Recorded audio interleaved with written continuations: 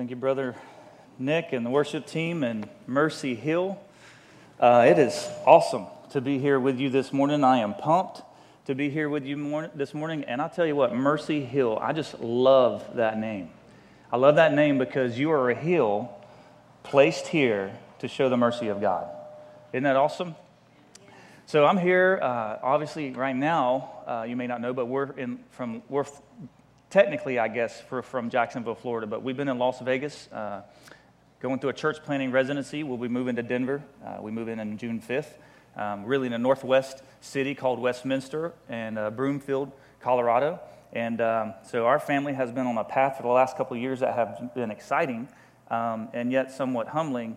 And then somewhat I'm wondering if my wife is still believes that I'm sane. Because we are going in this endeavor of church planting, and I was pastoring for quite a few years, and God just broke our hearts for church planting when we realized this fact, that North America is now the fourth largest lost nation in the whole world. Behind China, India, and Indonesia lies us. So in our own backyard, we have multiple amounts of people who do not have a relationship with God at all. In fact, I just want to talk to you briefly about why Denver. Why Denver? Denver, back in 2016, was ranked by U.S. World News as the best place to move to and live in 2016 because of its outdoor life, because of its sports atmosphere, because of the lifestyle, the art, culture, and just all of these great things they ranked it about. So in the Front Range area, which is from Fort Collins, Colorado, all the way down to Colorado Springs, is 4.3 million people reside on the Front Range area.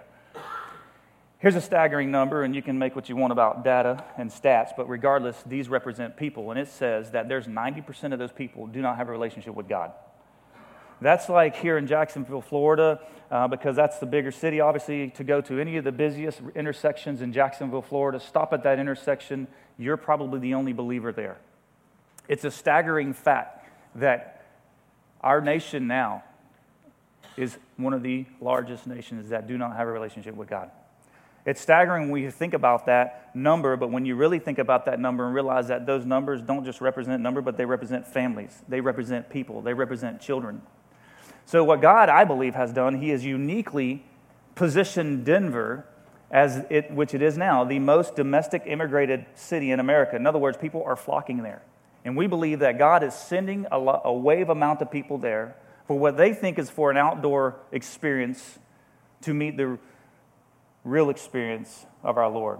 And so we're just pumped about being there. But let me give you some other stats here. At 115 zip codes, 200 of those, or 115 zip codes out of 200 with no SBC church. And so we can look at, say, SBC or just regular churches.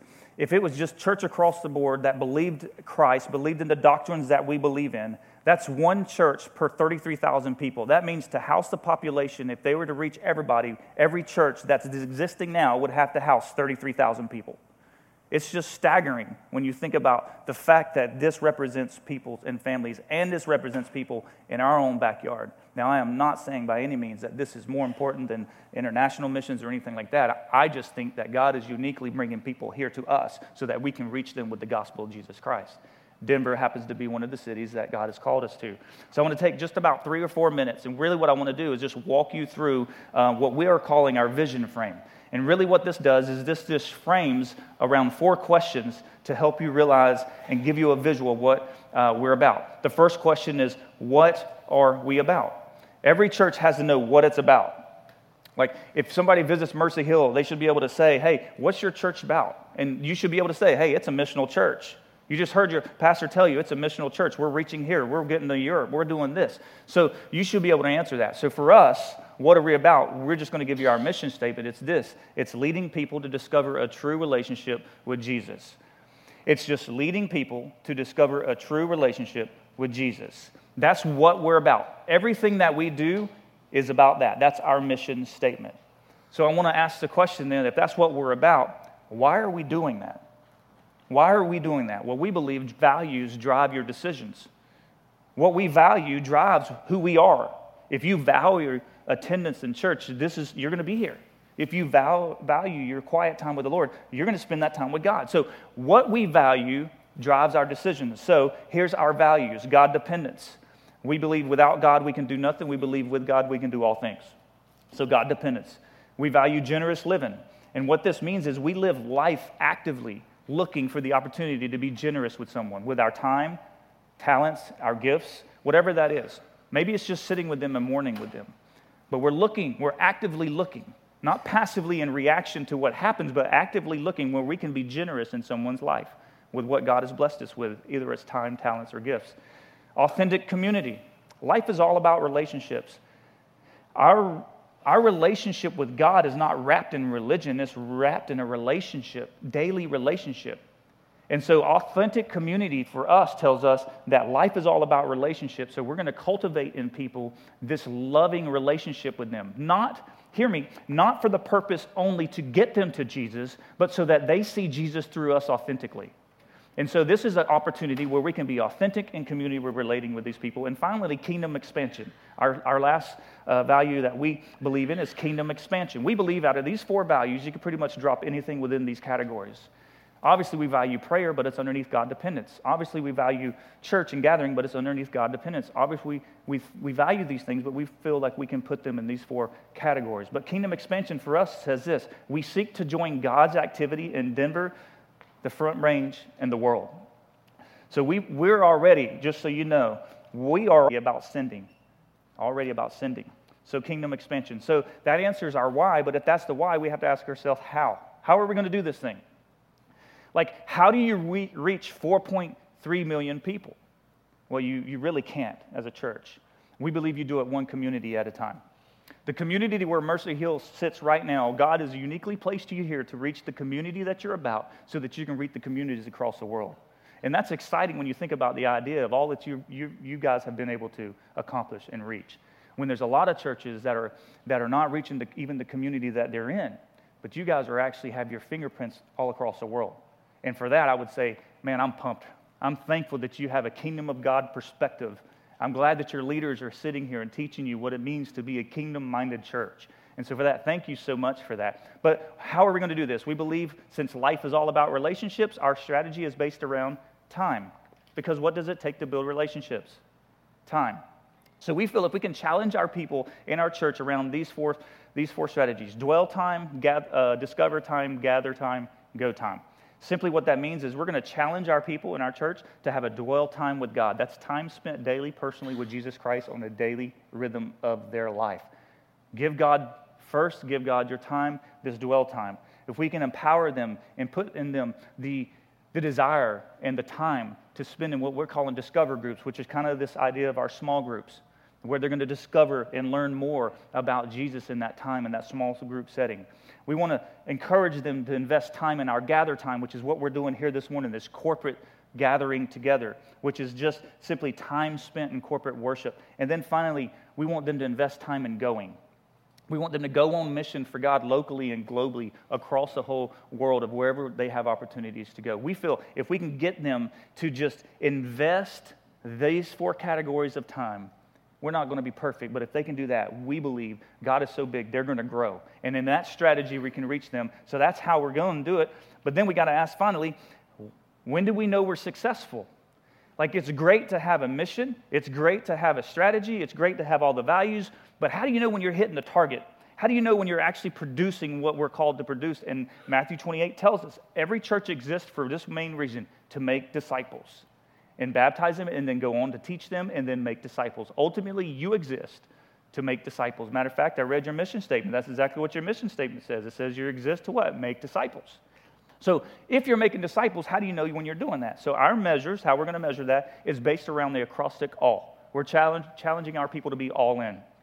So the acrostic all for us tells us that we believe as much as possible that we are producing disciples when they are abiding, when they are loving, and when they are leading. Let me break that down for you.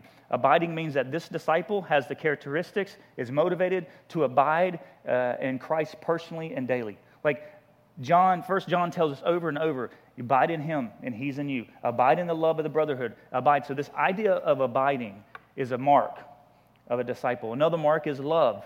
We believe a disciple loves other believers in community. Jesus looked at his disciples and said, they're going to know you're my disciples. How? Because you have love for one another. I mean, my goodness, if the church can't love one another, why would they want to come and be a part of that, right? So Jesus says, one of your identifying marks is that you have love for one another. And then finally, lead. We expect and are actually commanded as a disciple that you lead others to Jesus. And so we are challenging them to be all in. So we believe if they have these three marks, as best as we can tell, because God knows their heart, we are actually producing disciples. So an investment in True Point Church, which is the name of the church we're planting, is an investment not only in the kingdom of God, but is an investment into the overreaches areas of the world. An investment, we believe you don't give to a church, you give through a church. And as you give through the church then is able to accomplish much for the kingdom of God. And so that's our values. That's what we believe in. We hold this loosely, knowing when we get to Broomfield and Westminster that, we might need to add another value. Maybe there's something in this culture that we've missed that they really value. We want to make sure we add that in there. And so this gives us a roadmap to kind of get to where we want to go. And keeps us successful, kind of gives us rails, because we believe ministry runs on the rails of relationships. And so this gives us something to be able to kind of have a path, knowing that we hold this loosely because God is big and God can do many things in whatever he wants to do. And I don't want to handcuff God, if that's possible, by me not being able to be pliable and moldable for that. So I just wanted to share for a few moments. There's much more of this that goes a little bit more in detail, but I wanted you to know who's speaking to you today has a heart for these values, and here's our mission statement, and just kind of give you a little bit of a rough vision frame of what this church is about and what we're planting there in Denver. And I wanted to give you just some stats, nothing too overbearing, but folks, we are now the 4th largest lost nation. Think about that. When we think about all the multiplicity of the churches and all that we are built on the Word of God and Christian roots go deep, God is uniquely, I believe, bringing lostness here so that we can shine the light upon them. And so True Point Church is a church that exists for that, and Mercy Hill is a church that's obviously existing for that. So thank you for a few moments for me to talk to you about the vision frame about True Point Church. But if you have your Bibles, would you turn to Luke 10 this morning? Luke 10, and I'm just going to begin reading in the very first verse. And really what I want to do this morning as you make your way there is unpack one statement. I just want to give you a statement, and then I just want to unpack that statement. Luke chapter 10. Here's the statement. Jesus sends his church on his mission. Jesus sends his church on his mission. And all I want to do is take this statement and break it into 3 categories. First is Jesus sends. The second is his church. And finally, of course, you've guessed it, on his mission. So Luke chapter 10, beginning in verse 1. Now after this, the Lord appointed 70 others and sent them in pairs ahead of him to every city and place where he himself was going to come. And he was saying to them, the harvest is plentiful, but the laborers are few. Therefore, beseech the Lord of the harvest to send out laborers into his harvest. Go, behold, I send you out as lambs in the midst of wolves. Don't miss that statement. He sends us out as lambs in the midst of wolves. Verse 4, carry no money belt, no bag, no shoes, and greet no one along the way. Whatever house you enter, first say, peace be to this house. And if a man of peace is there, your peace will rest on him. But if it's not, it will return to you. Verse 7, stay in that house, eating and drinking what they give you, for the laborer is worthy of his wages. Do not keep moving from house to house. Whatever city you enter, and they receive you, eat what is set before you, and heal those in it who are sick, and say to them, the kingdom of God. Notice that. The kingdom of God has come near to you. But whatever city you enter and they do not receive you, go out into its streets and say, even the dust of your city, which clings to our feet, we wipe off and protest against you. Yet be sure of this, that again, here it is, the kingdom of God has come near. So when we look at the scriptures here, we understand that Jesus is giving direction and instruction, which actually has a commandment in it, and then he gives us a little bit more detail of how they're supposed to do that. Now, I served in the Army. I was stationed at Fort Bragg from 99 to, 2000 to 04. So I was about basically 5 years. Again, showing my age, and I appreciate you being very kind to say that we were young, because we are, brother. Extraordinarily young. So much so young, I have a 16-year-old daughter. and a 9-year-old daughter and a 4-year-old boy. So I don't know what we were thinking about spacing them out, other than having a built-in home babysitter. So that's pretty cool. But so I was in the Army. I was stationed at Fort Bragg, so I served in the Army, and of course, 9/11 happened. And when 9/11 happened, they shut down the base and called us back. We had just left that morning for PT, and they called us back and said, you got to get back to the base. And we got back. I got to my brother's house. We saw it on the news. They called us, said, we're blacking out base. Everybody's got to get back. So I had to rush back. I had to tell my wife, hey, look, I got to get, well, we weren't even married yet. I said, yeah, we were married. So she's not here today. Whew. All right. She'll be in the later one. Whew. But I was like, hey, look, so I got to go back, honey. I'm sorry. I get all the way back. They shut down the base. They call it a blackout where nobody can come or go off the base. Once you're there, you're done. You're sitting for 2 days waiting on what's going on. Anyway, I say all that to say we came up on orders to go to Afghanistan. We were going to be stationed in Uzbekistan and just kind of fly back and forth across the range to Kabul and those places in Afghanistan. But here's the thing. They gave me the mission, and here was the mission. They said, hey, you're going to go to Afghanistan by way of Uzbekistan, and that's all you need to know. You're going on this date, and you're going to leave on this date. You're going to go, and this is what the deal is. You're going to go there, and this is what you're going to do. All we knew was that we were going to Afghanistan. All we knew was that we got the very kind of like just the 30,000 view of here's what you're doing. You're going to Afghanistan. And we were like, okay. When we actually got there, then they broke it apart and said, now that you're here, here's what you're going to do. You're going to do this, and you're going to do this, and you're going to do this. They gave us specifics to the detail of the mission that we were doing. They gave us specifics to where we were doing and where we were going and what time we were going to do it and how long we were going to be there and when we could make phone calls and when we could not make phone calls, when we could do emails, because this is a little while ago, so texting and all that stuff wasn't what it was, so we had to pick and choose when we had time. So they gave us specifics. And that's what Jesus is doing here. Jesus is saying, like, here's the deal. We need laborers into the harvest, so go. And he kind of gives them this 30,000 view. And then you look from verses 3 to 12, he actually takes that and unpacks it and gives them specifics of how they're going to accomplish their mission. So Jesus sends his church on his mission. So first off, Jesus sends. When Jesus sends, notice he uses this word, what I got in here in my New American Standard, is appointed. It says, verse 1, now after this, the Lord appointed 70 others. So this implies to me, the earlier chapters, when Jesus sent out to 12, this is 70 others. This is not necessarily just those 12, but this is 70 others. And so Jesus looks, and Jesus sends by appointing them. This wasn't the idea that the 70 others came up with. They weren't like, hey, this would be pretty cool, man. Let's just go tell Jesus we want to go reach people for the gospel. No, see, Jesus is the one who initiates it. Jesus is the one who identified them and appointed them for the task at hand. Now, this word appointed actually carries with it this idea of being assigned a duty or a responsibility. So when Jesus is appointing and identifying them, he is clearly giving them a responsibility and an assigned duty for them to do.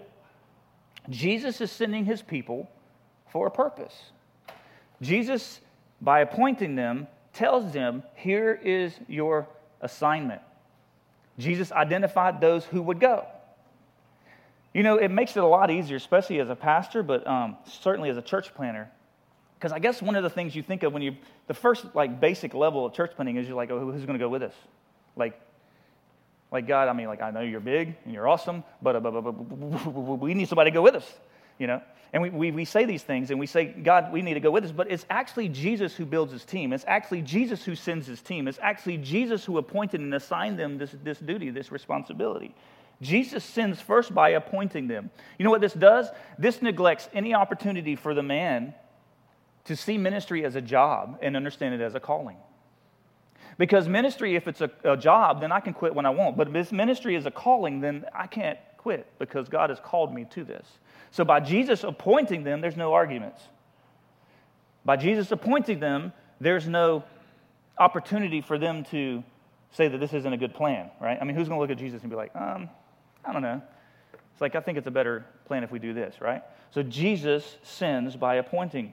Jesus identified not only who they were, but he assigned what they would do. So Jesus isn't just picking the people out that he's sending, but he's also assigning them what they are to do.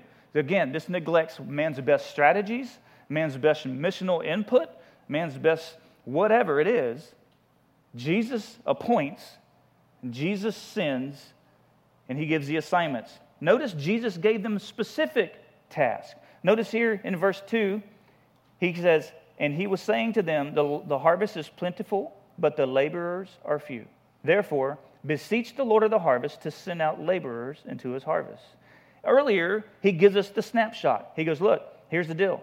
You're going to go in pairs ahead of him to every city. And notice he said where he sent them, to the city. Every city and place where he himself was going to come. Now, whether Jesus was going to follow them or Jesus was just going to be there because of Jesus, the Holy Spirit resides in us. So where we go, Jesus is there. That's why he never leaves or forsakes us. He is always with us. Whatever that is, Jesus tells them, you're going to go. He identified the assignment. He identified the people. What that does for us, it takes out a lot of the headache. What that does for us is allows us to be in praying, and Jesus brings us the laborers. Jesus sends. Jesus sends. Not only did he send them by appointing them, but notice that Jesus didn't just appoint them, assign them, and tell them what they were going to do and left them out. He actually sent them. Notice, he tells them in the verse, he says in verse 3, he says, now go.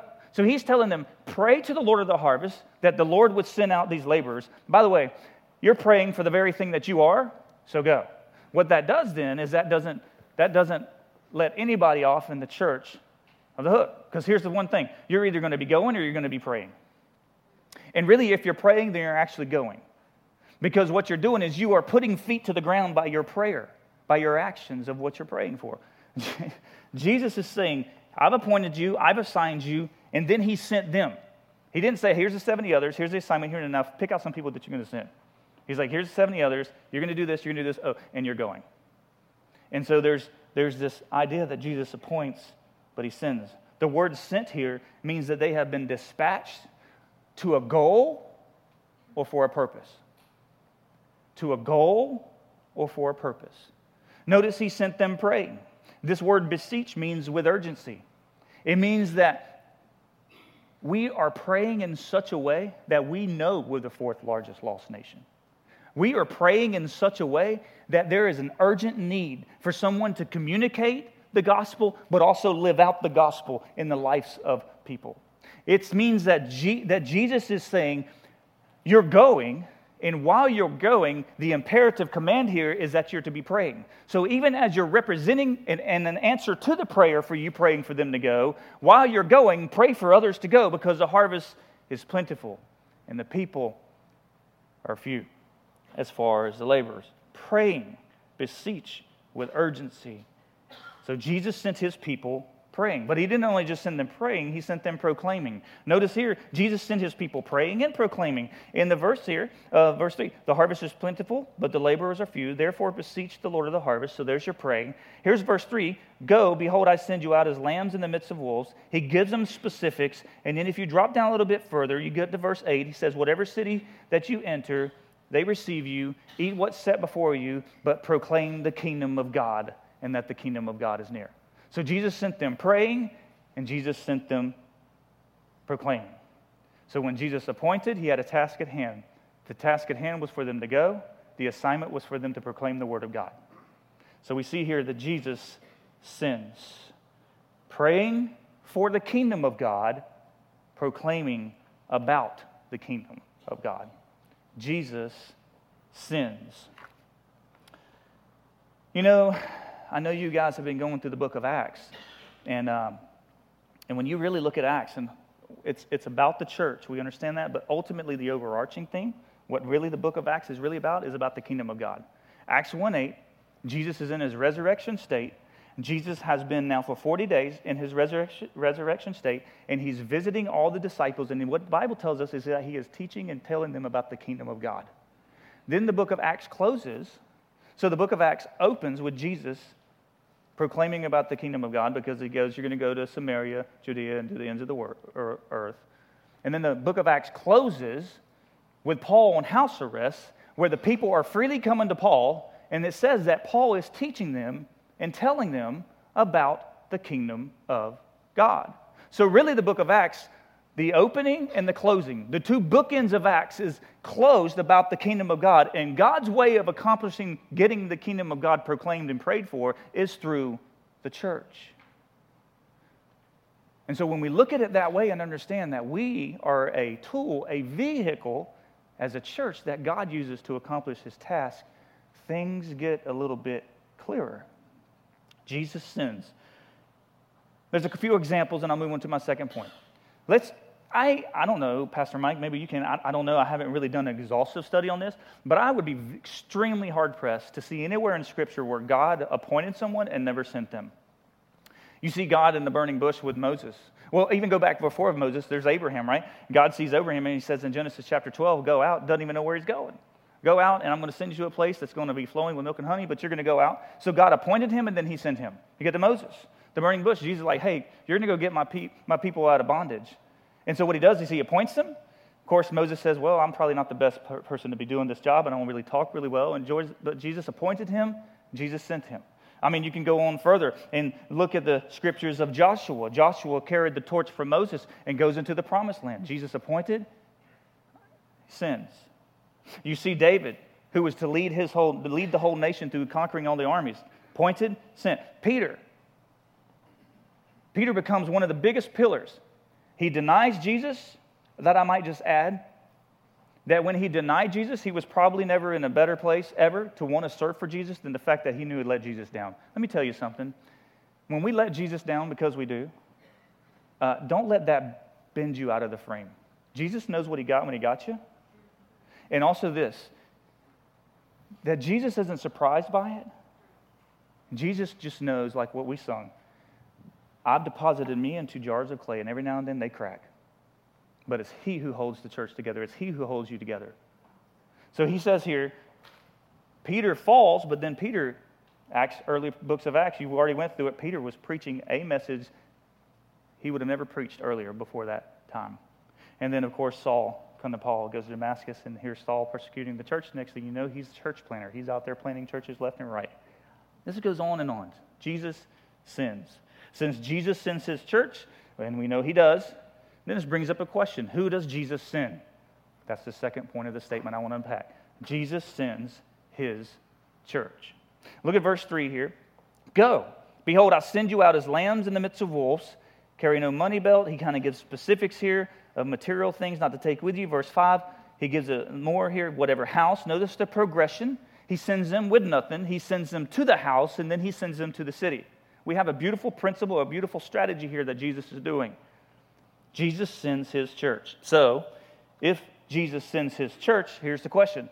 How does he send his church? First off, Jesus sends his church relying upon him. Nothing Mercy Hill accomplishes is ever accomplished apart from him. Listen, he sends us relying upon him. This is what the scripture says. Notice here he says, I'm sending you out as lambs in the midst of wolves. That's encouraging. Try to grow your church on that. Hey, come to Mercy Hill. We're going to send you out as lambs in the midst of the wolves. Yeah, I bet you the attendance probably wouldn't be very good. So what is Jesus doing? Well, if you just take the contrast of lambs and wolves, I think we'll get an idea. Lambs. Lambs are equipped to clothe. Lambs are equipped to stand out. Lambs are equipped to graze on whatever is available. They are dependent on what is around them. They are dependent on what is around them. But if you look at wolves, they're equipped to kill. They're equipped to hide or disguise themselves. They hunt instead of graze. They're picky. They rely on their claws. They rely on their teeth. They rely on what they have. Jesus is saying, hey, listen, I'm sending you out as lambs among the wolves. I'm sending you out where you do not rely on anything that you have because it's me that's going to do it, and I'm all you need. The wolves rely on their claws. They get to be picky about what they want to eat. They rely on the very things that they've been equipped to be. And we, Jesus is telling us, rely on the very thing I've equipped you to become. Jesus is saying, I'm sending you out as lambs, so the church should be sent relying upon him. And I make a joke here, but this is dead serious. Like, I never understood the level of relying upon Jesus Christ until we stepped out as church planters. It is crazy. So, if you'd like to go church planting with us, let us know. It's awesome. It's totally awesome. It really is. But what it's done is it has stretched me. It has taken me to my knees. It has broken me at times where I would have never been broken like that before. Go out as relying upon Him. It's interesting, not only in the way that we are to be reliant upon who we are, He also says, don't take a money belt with you. In other words, no financial help. Don't take shoes. Don't do all these things.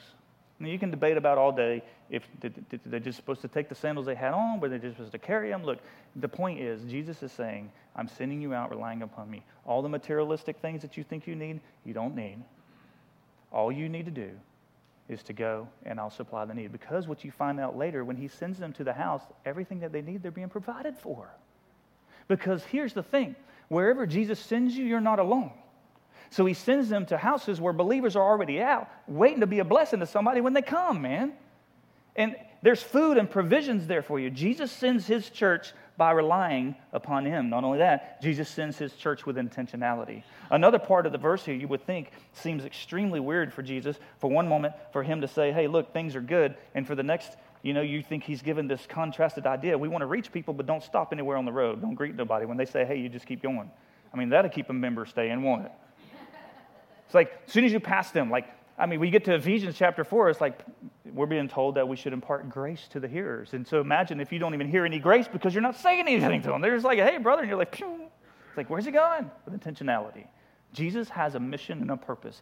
And here's the thing you need to know. In this culture, what Jesus is doing is saying, hey, in this culture, when they would greet each other, here's an example. It's like Christmas time when you're going to your family's house. And you're like, all right, we're leaving. We're leaving in 10 minutes. You know what's going on, right? 10 minutes means that's the process of them starting to register in their mind that you're going to be leaving. 15 minutes, we're leaving. That's the process where they begin to think in their mind, this is the time to start packing some things up. So you actually get out of there, like an hour later, right? And so what happens in this culture is when someone would greet you along the road, as you go along the road, what they would do is they would stop, and it was a big deal. They would actually pull out bread and hang out and camp out for a little bit and kind of kick their feet up, man, and just kick. And Jesus is like, look, you have a purpose, you have a mission, and you need to be sent with intentionality. In other words, don't be distracted by anything. Go with intentionality. Jesus sends His church relying on Him, and He sends His church with intentionality. Jesus sends His church. Notice Jesus makes two statements here that I said earlier that would be contrasted against what you're thinking. Jesus wants us to reach people, but He makes these two statements. Don't be intentional, and then when you go to this other house, He says, when you get to this house, stay at that house, but don't stay at this house. It's weird. He's like, I want you to do that. Well, here's the thing. What He is saying is where He is sending you. He is sending you to a place where there are going to be believers that receive you, and there's going to also be unbelievers that don't. And you have to be okay with that. Because what really matters is ultimately, even if He sent you and one person receives you, it's well worth the task at hand. Jesus sends His church. If He sends His church, and He does, and that's how He sends His church, where does He send His church? He sends His church to households. Verse 5, I just read for you. Whatever house you enter first, say peace be to this house, and enter that house. After greeting no one, you're going to get there, you're going to eat, you're going to hang out, you're going to fellowship, what we would say fellowship. He's like, hey, look, here's the thing. Jesus sends them to the households. This word, household, is the Greek word oikos. No, it's not the Greek yogurt. You know, that Greek yogurt out there, oikos? All right, I'm sorry. I mean, every now and then you got to, just make sure everybody's with us. But no, what oikos means is the household. It's not just the mom, the dad, right? It's the mom, the dad, the servant, the cousin, the uncle, whoever's in that household. In fact, Acts 16, Paul and Silas is in jail. The jailer gets saved, if you know the story, right? The jail gets rocked. It falls apart. The jailer thinks they left. They're like, man, don't kill yourself. We're here. Basically, he's heard them singing the gospel for hours until it fell. Paul, what should I do? What do I need to get saved? Paul and Silas proclaim the gospel to them. That very jailer goes back to his household, proclaims the gospel to them. That household gets saved, and that is your first church plant, folks.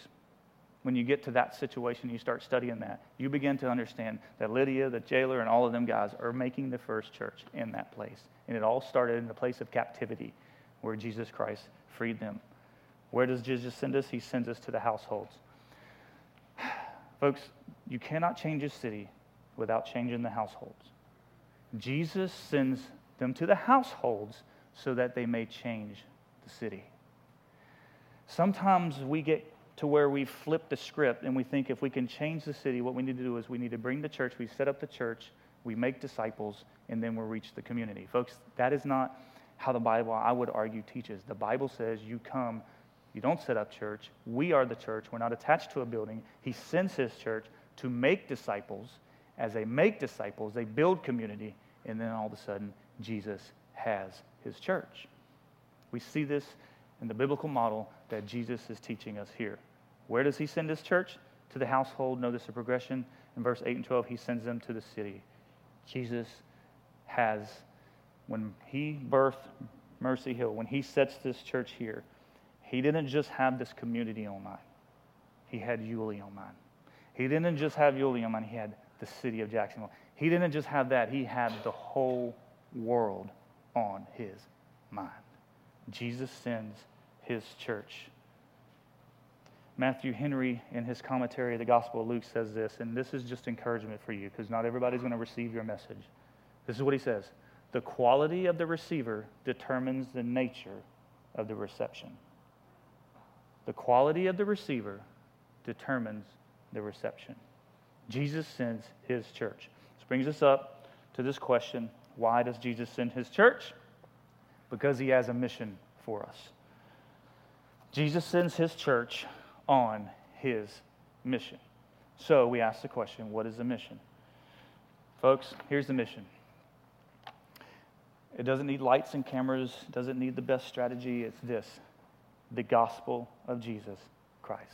The mission carries with it a message, and the message is found in Jesus Christ. Here's the message. Folks, I think if we all get real in here today, we could all admit that we can be pretty messy, right? We can be pretty messy. And so because of our messiness, which we know is sin, that has separated us. The Bible says we were separated from God. And so in some way, some fashion, some way, how are we going to get right back with God? God sent his son. Just as Jesus sends us on mission, God sent his son on mission. Folks, I tell you what, this is some good stuff. He sends his son. His son has to die for the penalty of our sin, of our messiness, because it would take a sacrifice of righteousness, which Jesus Christ totally lived. He dies on the cross. He's buried for 3 days, but he didn't stay there. He was buried for 3 days. That body began to breathe. He burst out of the grave, conquering the grave, death, and hell. He's conquered the very penalty of sin, which was death. He's risen, sit at the right hand with his Father, and he's coming back again. That message does not need to be wrapped in anything other than someone being willing to go and tell that there is a living hope out there, and his name is Jesus Christ. That is why the church exists. Jesus sends his church on his message to proclaim, for his message to proclaim the gospel of Jesus Christ. Application, I want to give you 3 application points for the church. And this is for the believers that are here today. Here's 3 applications I want you to tuck and take with you. The first one is live life dependent upon God. Live life dependent upon God. Know that when you give, you don't give to, but you give through. Live life dependent on God. Live life looking for opportunities to build relationships. Not just to get them to Jesus, but that they come to Jesus because they see Jesus in you. Live life looking for opportunities to build relationships. And then finally, live life expecting big things from a big God. I pray that and lay on that, and I have seen God build this team from the ground up, and it has been exciting. It has been awesome. Expect big things from a big God. That's the application I want you to take with you this morning. But there's one last question that needs to be addressed this morning. And that is the question of those of you who do not have a relationship with God today. Do not have a relationship with Jesus. And here's the question. You're asking yourself right now probably, what does this have to do with me? Like honestly, what does this have to do with me? And here's my answer. Everything. Everything that has been unpacked this morning, everything that has been talked about, everything that has been read in the Bible, all is for you who do not have a relationship with God. Everything that Jesus sends, everything that Jesus does, everything that Jesus appoints and commissions, everything that Jesus asks us to pray for is for you specifically here today who do not have a relationship with Jesus. So what does it have to do with you? It has to do everything. This church exists right now because of this moment for you. God loves you. He died for you. He gave himself for you. So this has everything to do with you. So I would ask in just a few moments as we give the time for you to respond to the scriptures that you would come running. That you would come running to one of the pastors, to anybody of the leaders, that you would come running and just say, hey, look, I'm as lost as all can get out. I don't have a relationship with God. I don't know. I just need to meet Jesus. I'd be glad to show you and tell you the way there. I want to tell you a story, and I'll tell you this from the very beginning. I want to preface this, that it's wrapped. I cannot tell you this enough. Please know that this story is wrapped in humility. And that's the only reason I tell you this story, but I think you need to hear it. There's a young man years ago in Arlington area of Jacksonville, Florida. I assume most of you know Jacksonville. In Arlington, this young man was in Arlington and had come to the messiness of his life. He had come to the place where he had nowhere else to go. He had lost everything that he had. Nothing he could have, nothing he had. He had a car. All these things were stripped, taken from him. Finally got to the bottom of the barrel. Calls his mom one day. Says, Mom, I don't know what else to do. Lost everything. His mom very astutely says, you need to get to church. And the son replies, well, how am I going to get to church? I have no way. Everything's been taken away from me. I don't have anything. This is in Arlington. The church is on the north side of town. I have nowhere to go. How am I going to do this? And then the mom says, maybe it's about time that you show Jesus that you're serious. This young man begins to take walk from Arlington and walks all the way across Arlington Mall, Regency Mall, gets on the top of Dames Point Bridge, starts walking up Dames Point Bridge, making his way to the north side, gets to the top of the bridge, and all of a sudden he feels like there's somebody or something behind him. It turns around to look, and the last thing that individual wants to see is a JSO officer. He looks at the officer. The officer says, where are you going? The guy says, I'm going to church. The officer probably did not believe him. Puts the guy in the back of the vehicle, says, where are you going? He says, I'm going to North Jacksonville Baptist Church. The officer takes him all the way to church because the individual thinks maybe he's taking him to jail, but he takes him to church, pulls him in the roundabout, drops him off just in time for service. This individual gets out of that car, walks right inside, hears the gospel, gives his life to Jesus, and that man is here standing right here preaching to you this morning. Here's the point I want you to make. If Jesus can take somebody as messy as I was and take them from Dames Point to True Point, just imagine what Jesus could do for you today. So that story is wrapped in humility, not because it's all about me, because of what Christ did for me, he can do for you. Here's the thing. The Dames Point Bridge was my life-to-death experience. I mean, from death to life experience. You may not even have to walk across the bridge to come to that. But there's something there. Whatever that is, I challenge you to make that walk today. As Nick plays for just a moment, I wanted everybody, if you could just pray for a moment, and just pray this right here as I turn this over to Pastor Mike. I want you to pray this. Lord, are you calling me to go somewhere? Are you calling me to go somewhere? And then I want you to ask this right here. Jesus, what are you wanting me to pray for those that are going? He will communicate that to you from his word. Jesus, where do you want me to go? How do you want me to pray? Would you please come this morning? How about everybody standing and just praying around? Would you come this morning and maybe you just need to get that relationship right? You come.